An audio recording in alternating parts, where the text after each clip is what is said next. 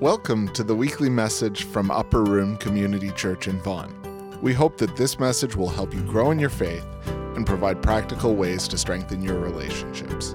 For more information, visit us at upperroom.ca. I'll be reading the passage for you today. It's from Daniel 3, verses 1 to 12, if you'd like to follow along. King Nebuchadnezzar made an image of gold, 60 cubits high and 6 cubits wide, and set it up in the plain of Dura in the province of Babylon.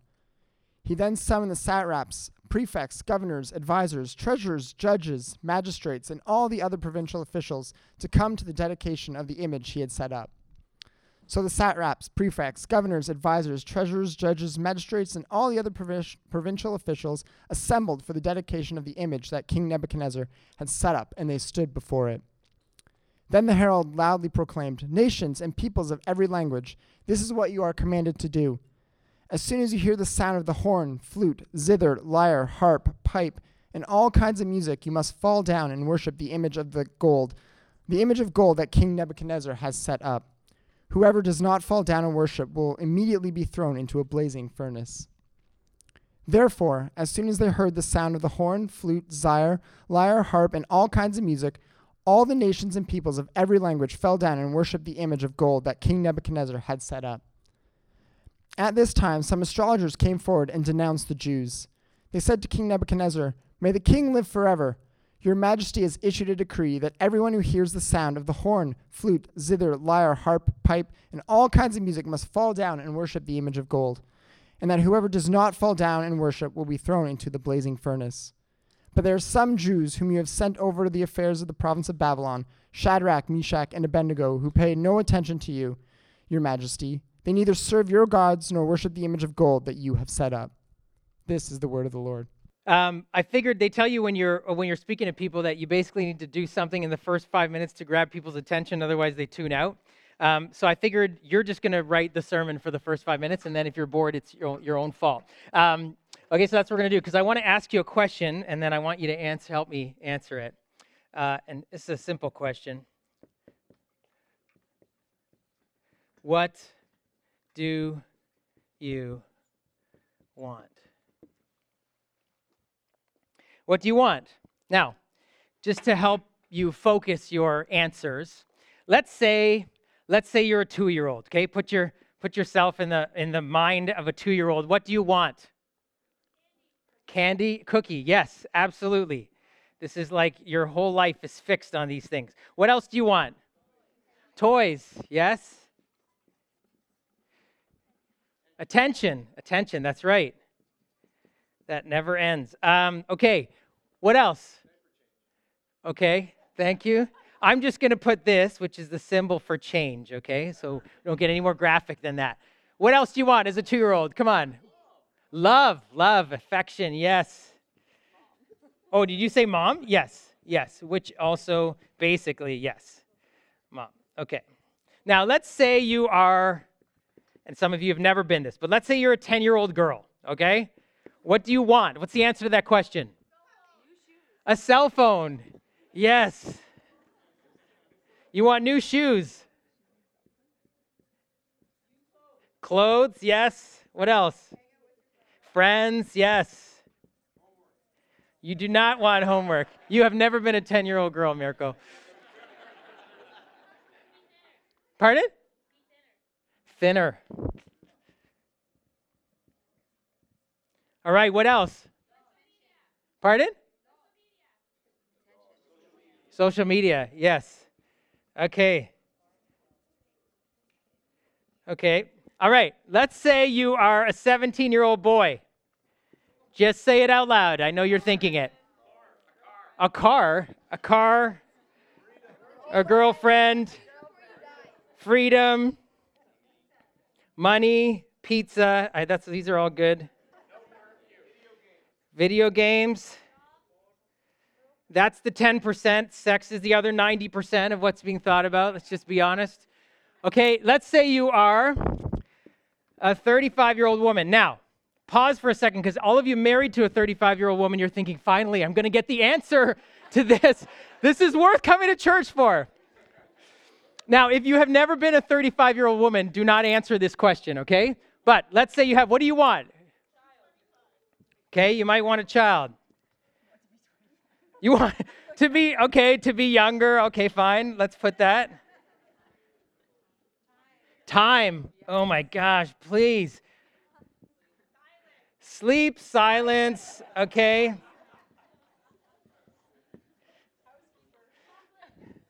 Chocolate. Can I add that, you probably want to be somewhere in your career. You want to be recognized. Okay, what if you are, let's say, a 55-year-old man? When I asked Dave Lombardo this question, he said, well, just everything the 17-year-old boy wants. If you're a 55-year-old man, what do you want? Okay, freedom. A week off, for goodness sake, just once. Okay, retire, yes. You probably want to be financially somewhere, right? Stable. Health, you want your health? Yep. Mortgage-free. Yes, mortgage-free. Okay. Now, we won't keep going. We could. And we can't read any of that. But you've okay? Now, none of these things were easy for us to think about, right? Because they're things that either we're aware of that we wanted when we were at that point in life or that other people we know, or it's not hard to think about the answer to the question, what do you want in life? And none of these things that we can look at and say are inherently evil. Maybe social media is, but no, just like you think, okay, well, these aren't things that are wrong. These are just human things. The problem is this, and actually we live in a culture that says, hey, you should be able to get what you want. Like, you're entitled to get what you want as long as you don't hurt anybody else in the process of getting it, right? That's what we live in a world. Hey, pursue what you want. I mean, capitalism itself revolves around that principle. Pursue what you want to the greatest extent that you can pursue it as long as you don't hurt or take advantage of somebody else in the process, which actually is very hard to do, but let's just say that that's the case. The problem with all of the things that we want, there's a number of problems with it. One is we've all had the experience where we wanted something, and then when we got it, we realized later it's not actually what I want. Like if I asked you what you got for Christmas 3 years ago, and you really wanted it 3 years ago, but you can't for the life of you remember what it is now. But at the time, it was like really shiny and really pretty, and you really wanted it. But things fade that we want. There's other times where we got what we wanted, but we had to sacrifice a lot to get it, and when we got it, we're like, man, that wasn't worth what I gave up to get it. Sometimes just straight money. We go, man, I can't believe I dropped this much on that. Other times you're like, man, I can't believe I spent that much time in my life. I can't believe I spent that much money. I can't believe I sacrificed that much time with other people to get that. And when I got it, man, it didn't deliver. Many of us have had the experience of getting the things that we want, and then we find we can't live without them, and so we just need more of them. So we find oftentimes we get addicted to the things that we want. And then there are things that maybe none of us are ready to admit to put on the board. We think things that we want that we know we shouldn't want. And the history of the world is littered with the wreckage of lives of people who got what they want. Now, there are some religions and faith systems will say, well, see, this is the problem. Desire is the problem. So if we could just meditate or we could find a way to disconnect ourselves from anything that we want, we would be able to find this place of inner peace, which sounds really good if we could. It's just not possible because what you know, and I know it took us 30 seconds to fill this board, we are incapable of not wanting things. It's actually like desire is a part of human existence. And so what do we do? Because we live in a culture that says, hey, just get whatever you want, it's okay. And yet we know that actually our culture is filled with addiction, disappointment, despair, and destruction because we got what we wanted. And so if we're looking at this honestly and saying, wait, to want something is to be human. I can't actually disconnect myself from the desires that I want. And maybe some of you feel like you've gotten all of these things, or many of them you're still looking for. Can't disconnect ourselves from desire. And yet desire seems to lead so often to disappointment and addiction and destruction. And the reason is this, I think, because there's one word that really relates to all of this stuff that if we don't understand, we won't understand desire in ourselves. It's one word that's actually universally applicable to every single one of us in this room, no matter what age you are, and almost every moment of the day, this word is governing your life. And yet most of us never say it out loud or never think that it's actually reality. And it's this word.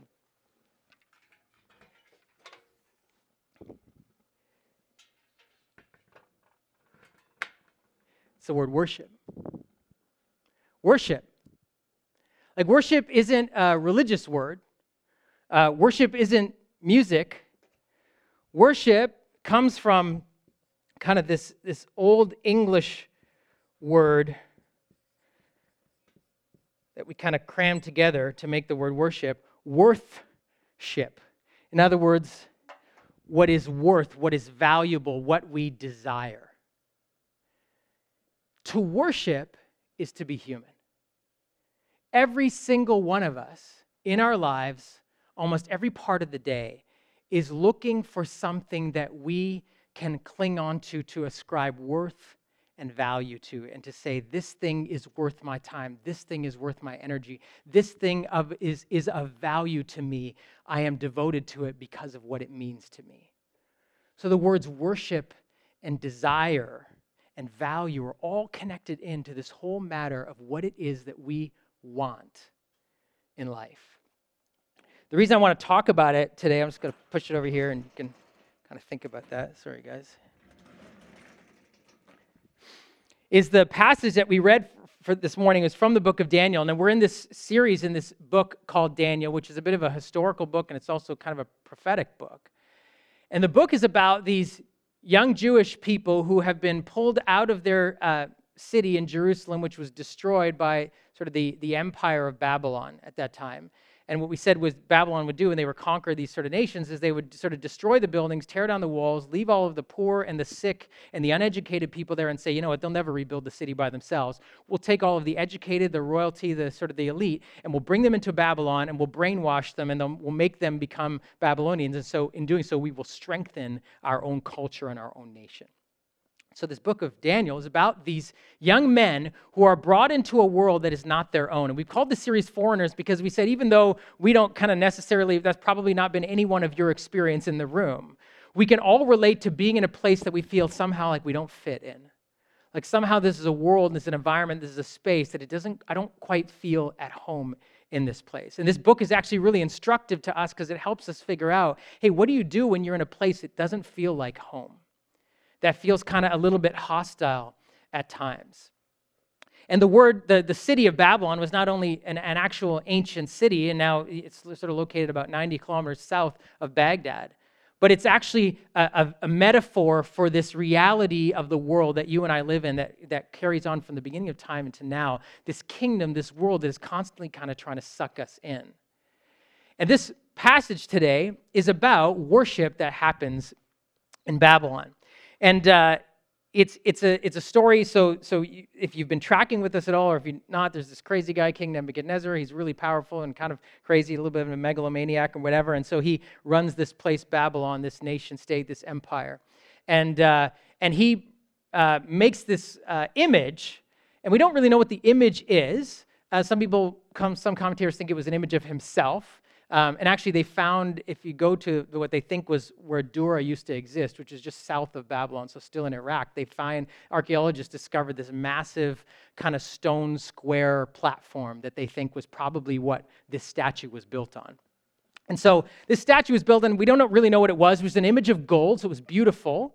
And it was either a statue of Nebuchadnezzar himself, which would probably square with everything else we've read about him, or it was an image of one of the Babylonian gods, or it was some kind of an image that represented the nation of Babylon, like, let's say, like the Statue of Liberty or something like that. Some kind of image that isn't of any specific person, but it represents something about this nation. And so you see, and the reason he's doing this is because there's all kinds of different nations and people in Babylon, all these people they've conquered, right? So he gives this message and says, look, anyone from any country or wherever you're from, we're all going to gather together. I'm going to play the music, and you're all going to bow down. Now, we all think that's kind of weird, but it happens at the national anthem every time there's a baseball game. But anyways, I'm just saying. So music plays, and he's saying, look, all of you, I don't care where you're from. I don't care what your religious background is. I don't care what your ethnic background is. We are all going to worship this same God together. So when the music plays, you're going to bow down, and that's what happens. And we find out that these three guys, three of Daniel's friends who are Jews, don't bow down. And so they're in this crowd of thousands and thousands of people. The music's playing, and now it's very obvious that they are not bowing down. They sort of stick out, which is interesting for us because one of the things we've noticed about these guys is they have risen to the top of the cream of the crop in Babylon. They are Nebuchadnezzar's. They are in his inner circle. They are some of his best advisors. They are some of his most valuable people. They have become the best of the best. They've become experts in the ways of the Babylonians. They've understood all their literature. They've understood all their religion. They are better than any of the other sorcerers and everything. They've completely immersed themselves in this culture of Babylon. And all of a sudden, they decide, wait, we can't do this. And they make this stand that kind of is so obvious, so public that everyone else and the guys who are kind of jealous of them that they've risen through the ranks kind of rat them out. They say, hey, these guys are refusing to worship this image. And what they were saying in that moment was not just, and we know that as good God-fearing Jews, they would have been taught from the beginning of time, the 10 Commandments, don't have any other gods before me, God said. This wasn't just about them, we're not bowing down to this idol. It just says it was an image of gold. What they were saying was, Nebuchadnezzar is not God, the gods of the Babylonians are not God, and the nation state of Babylon is not God.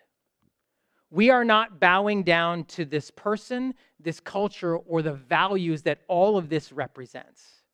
It's actually an interesting time because there's all these conversations about football players kneeling during the national anthem. It is this little bit of this passive resistance that they make that's quite a public display. And you might say, well, good for them. They were kind of holding on to their values in a culture that's not their own. But what does this have to do with me and you? Because, people aren't asking us regularly to bow down to gods. And, there's no crazy person in our lives like Nebuchadnezzar for most of us. Some of you have been thinking about your boss a lot during this series. But no, what is this about? Well, it's actually very relevant to us in this whole matter of worship. See, the image of gold was not just, if it was an image of Nebuchadnezzar, it was an image of Babylon and all of the values that Babylon represented. You remember what we said a couple weeks ago the values of Babylon were and the values of Babylon are, the values of the culture that we live in? Wealth, power, fame, beauty.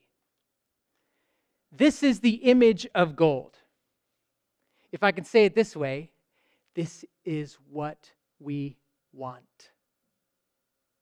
This is what we want. These are the things we desire. These are the things that are beautiful to the eye. What we want, what we crave. Almost in many ways, everything on that list could fit in that thing. We live in a culture that says, hey, isn't this what you want? Pursue it. Pursue wealth.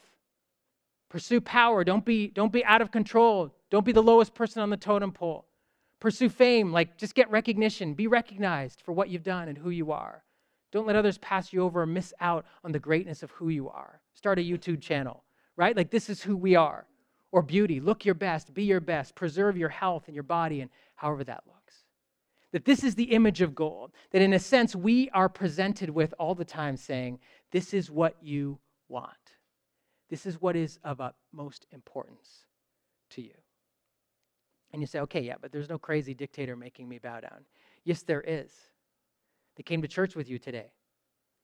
They're wearing your sweater and wearing your shoes. Right? It's your crazy heart. It's your crazy, worshiping heart. It's my crazy heart that is looking to worship something. Every one of us have hearts that cannot but worship. We cannot stop looking for things to say, this is what is of utmost importance to me. And we live in a culture that says, here it is. Wealth, fame, power, beauty.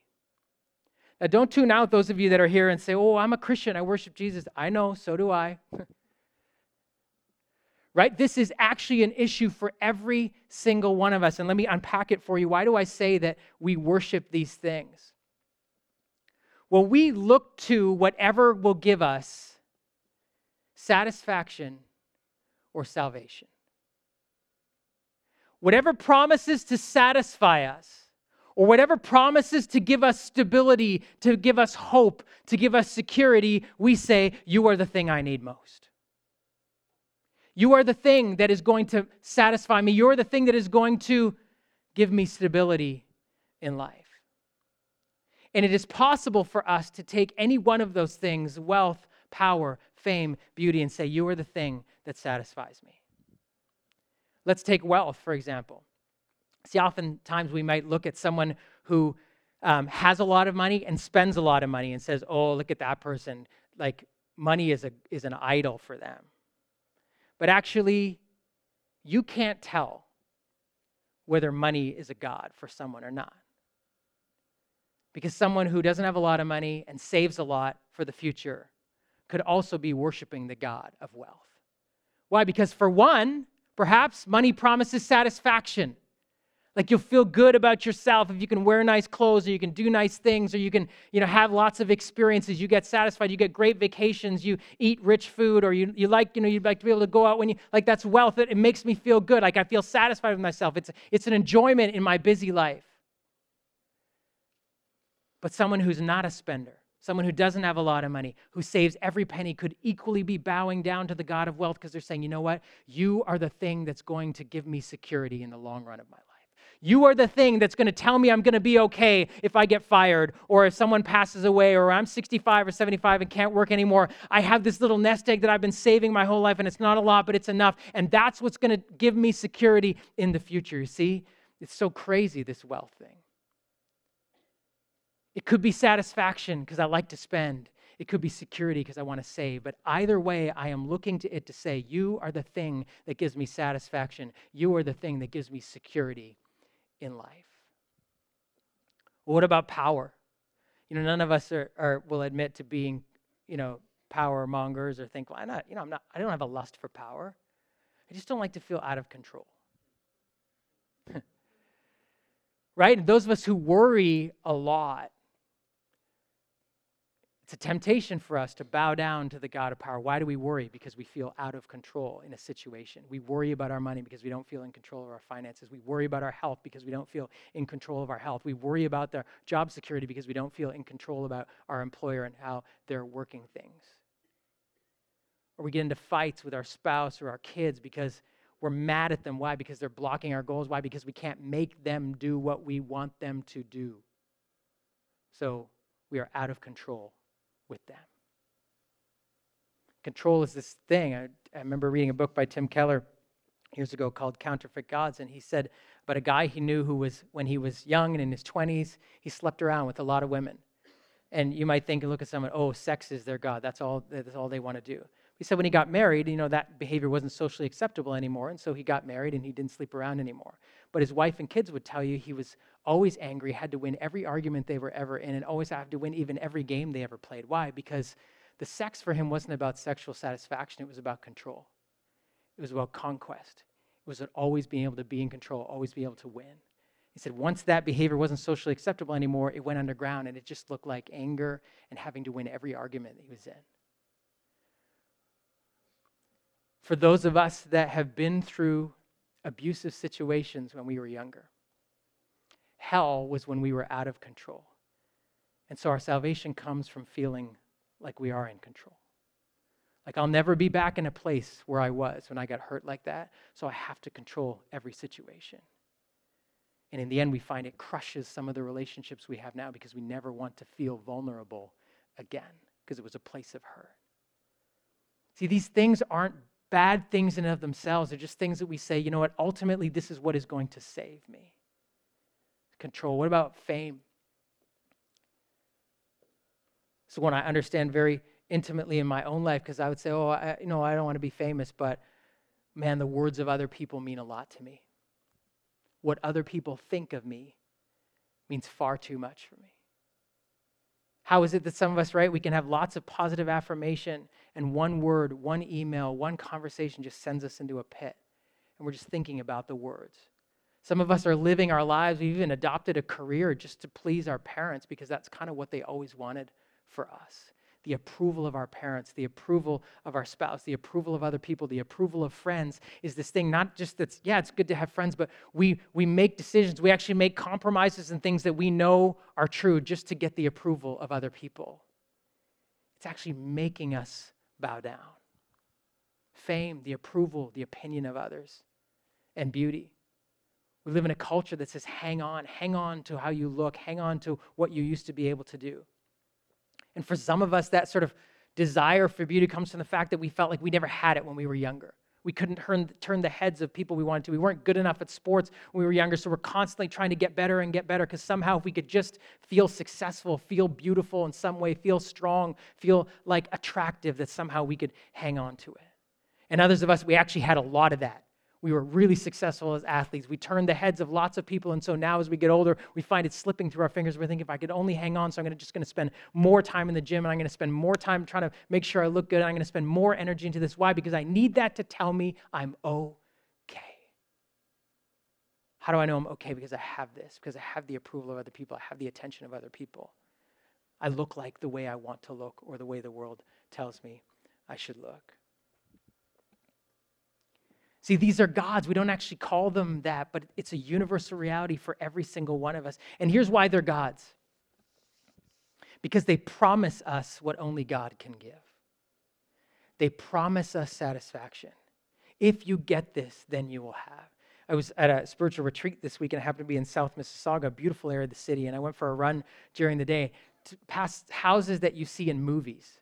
And you know what was interesting? On almost every single driveway, the homes were beautiful. They were finished. There were people living in them. But almost every single driveway had a massive construction bin because more construction was going on. I thought, man, it never ends. It never ends. I get the thing that I think I want.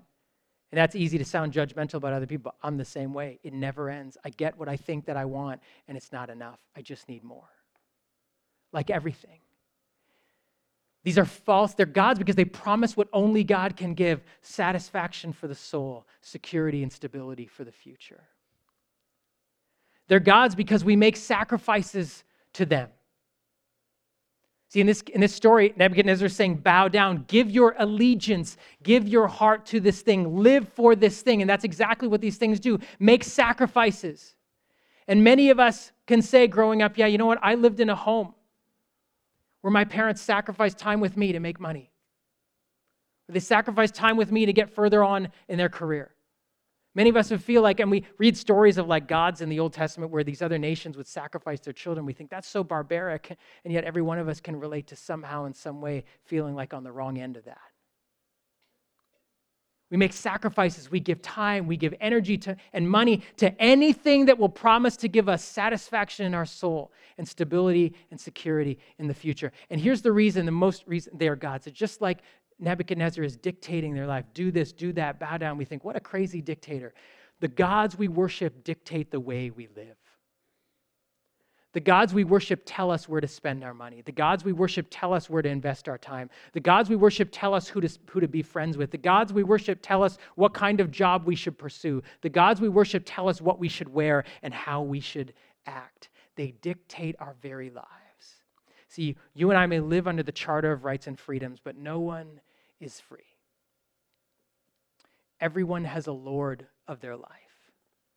Everyone worships. You don't get to decide that. You just get to choose who and what you will bow down to. Who and what you will give your life to.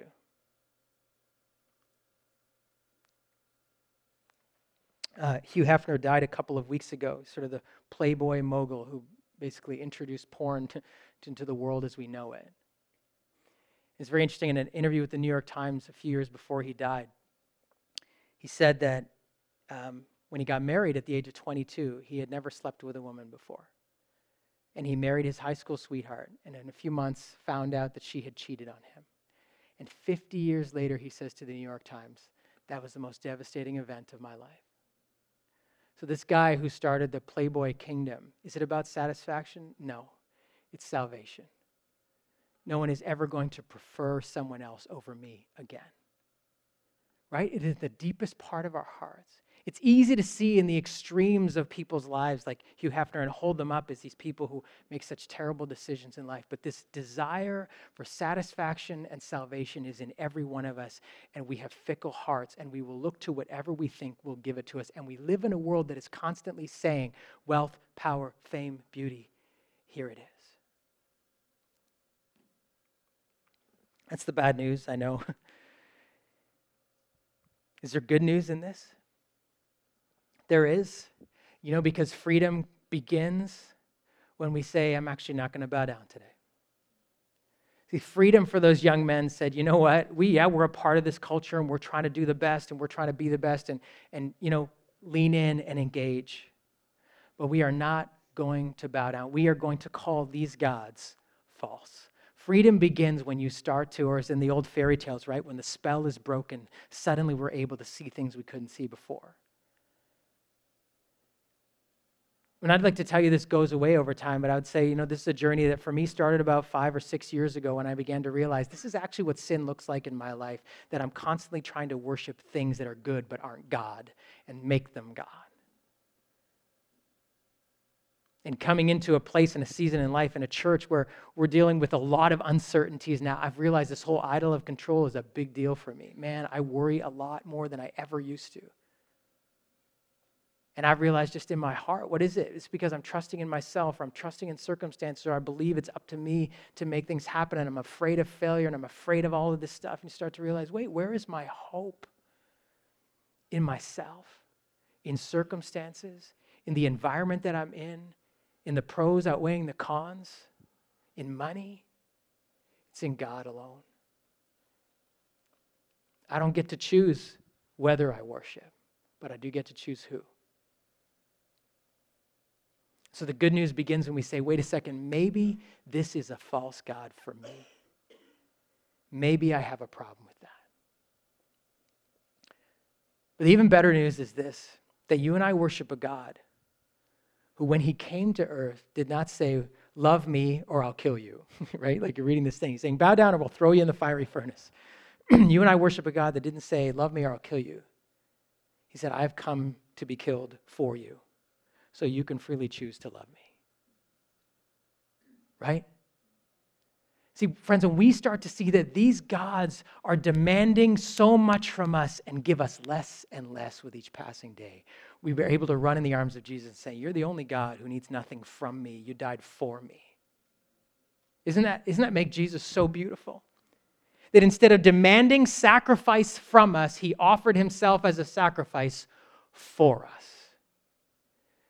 which makes him the only one worthy to be the Lord of your life. He needs nothing from. All these other gods demand time, demand money, demand energy, demand blood from us, and give us so much less than they promise. Jesus is the only one who says, I need nothing from you. I came to serve you. I came to give myself as a sacrifice for you, to free you to love. And so here's what I want to encourage you to do, something that began a bit of a troubling but really good journey for me to begin to understand this in my own life, is just to start a conversation with that Lord of your life. To start a conversation with Jesus, which, by the way, bracket is prayer. And I just put 3 questions up there that maybe you want to, and you can snap a photo of this or whatever if you want to remember these, because you're going to need some time. Jesus, why do I do fill in the blank so much? And after you get that answer, ask why again and ask why again. Keep going down. Jesus, why do I want X so badly? Why am I so fixed on this?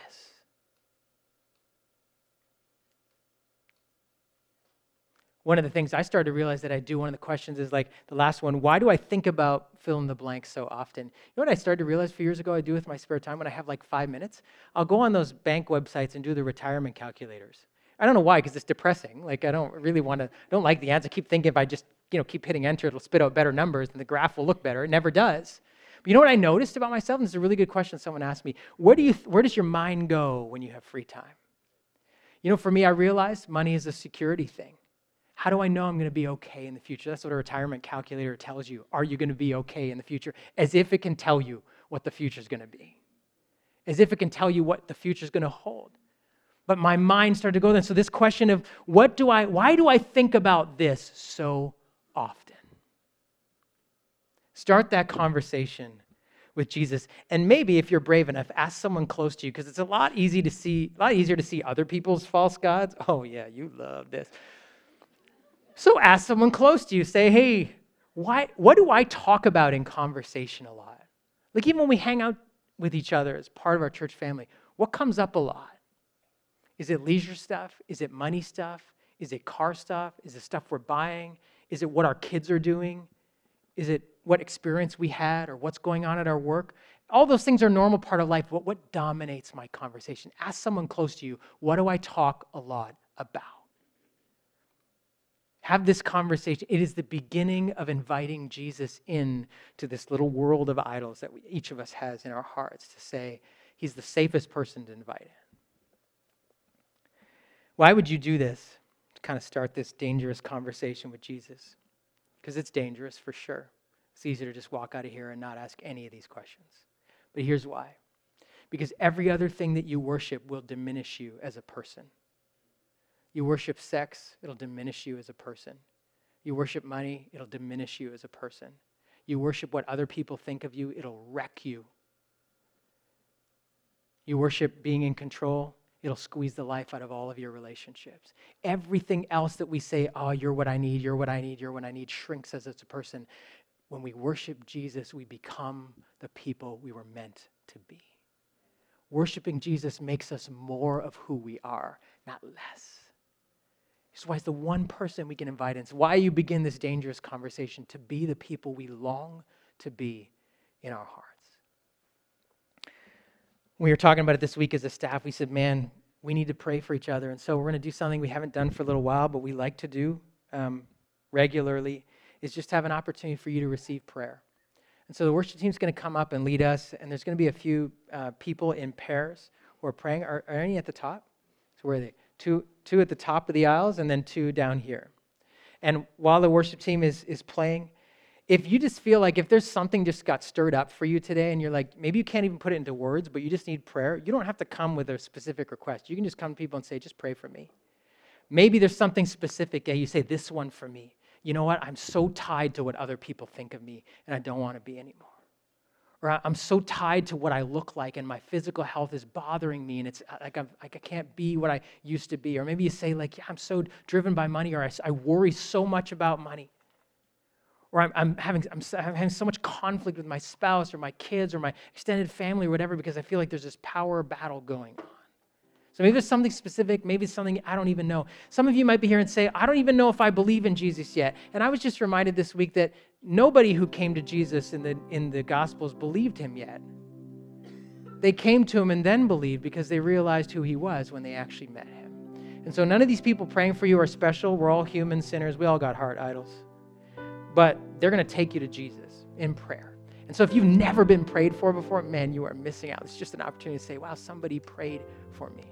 And so I just cast the net as wide as possible, wherever you are, wherever you're at. There's a pair here, and at the top of the stairs. And as the team leads us, whenever you're ready, just go forward for prayer, and we'll sing together. We're going to sing just a closing song together. It's called God My Rock. It's the lyrics are, you will stand when others fall. You are faithful through it all. I just want to pray over you, for all of us that are here, and those that are, if you still want to come forward for prayer, please, by all means, do that, and they'll stick around after the service is over, too. Lord Jesus, we thank you that you are our rock. You are the one on whom we stand. We recognize, God, that there are times in lives we don't even realize that you are holding us up while we go chasing after all these other things. Thank you that you're so gracious. You don't shame us. You don't wag your finger at us saying, why do you do that? You understand us. You have walked in our shoes. You had a human heart. So, Lord, we just thank you that this invitation to worship you is just that, an invitation, freely given. And so we receive it this morning. We want you to Be the rock on which we stand. We want to feel again that our feet are on a sure foundation, not on these slippery things that sink and crumble away and that work for a while and are gone next week. We thank you that you are faithful, that you are the same yesterday, today, forever. So as we sing, Lord, for some of us, it's not true today that you are a rock. We want it to be, though, and that's a prayer too, saying, God, let it be, let it be, let it be. Even as we sing, Lord, even as this space and this time and those who are being prayed for and all of us who are being prayed for right now, just shift us off of the things that can't hold us anyway. Place us on you. Again, we thank you.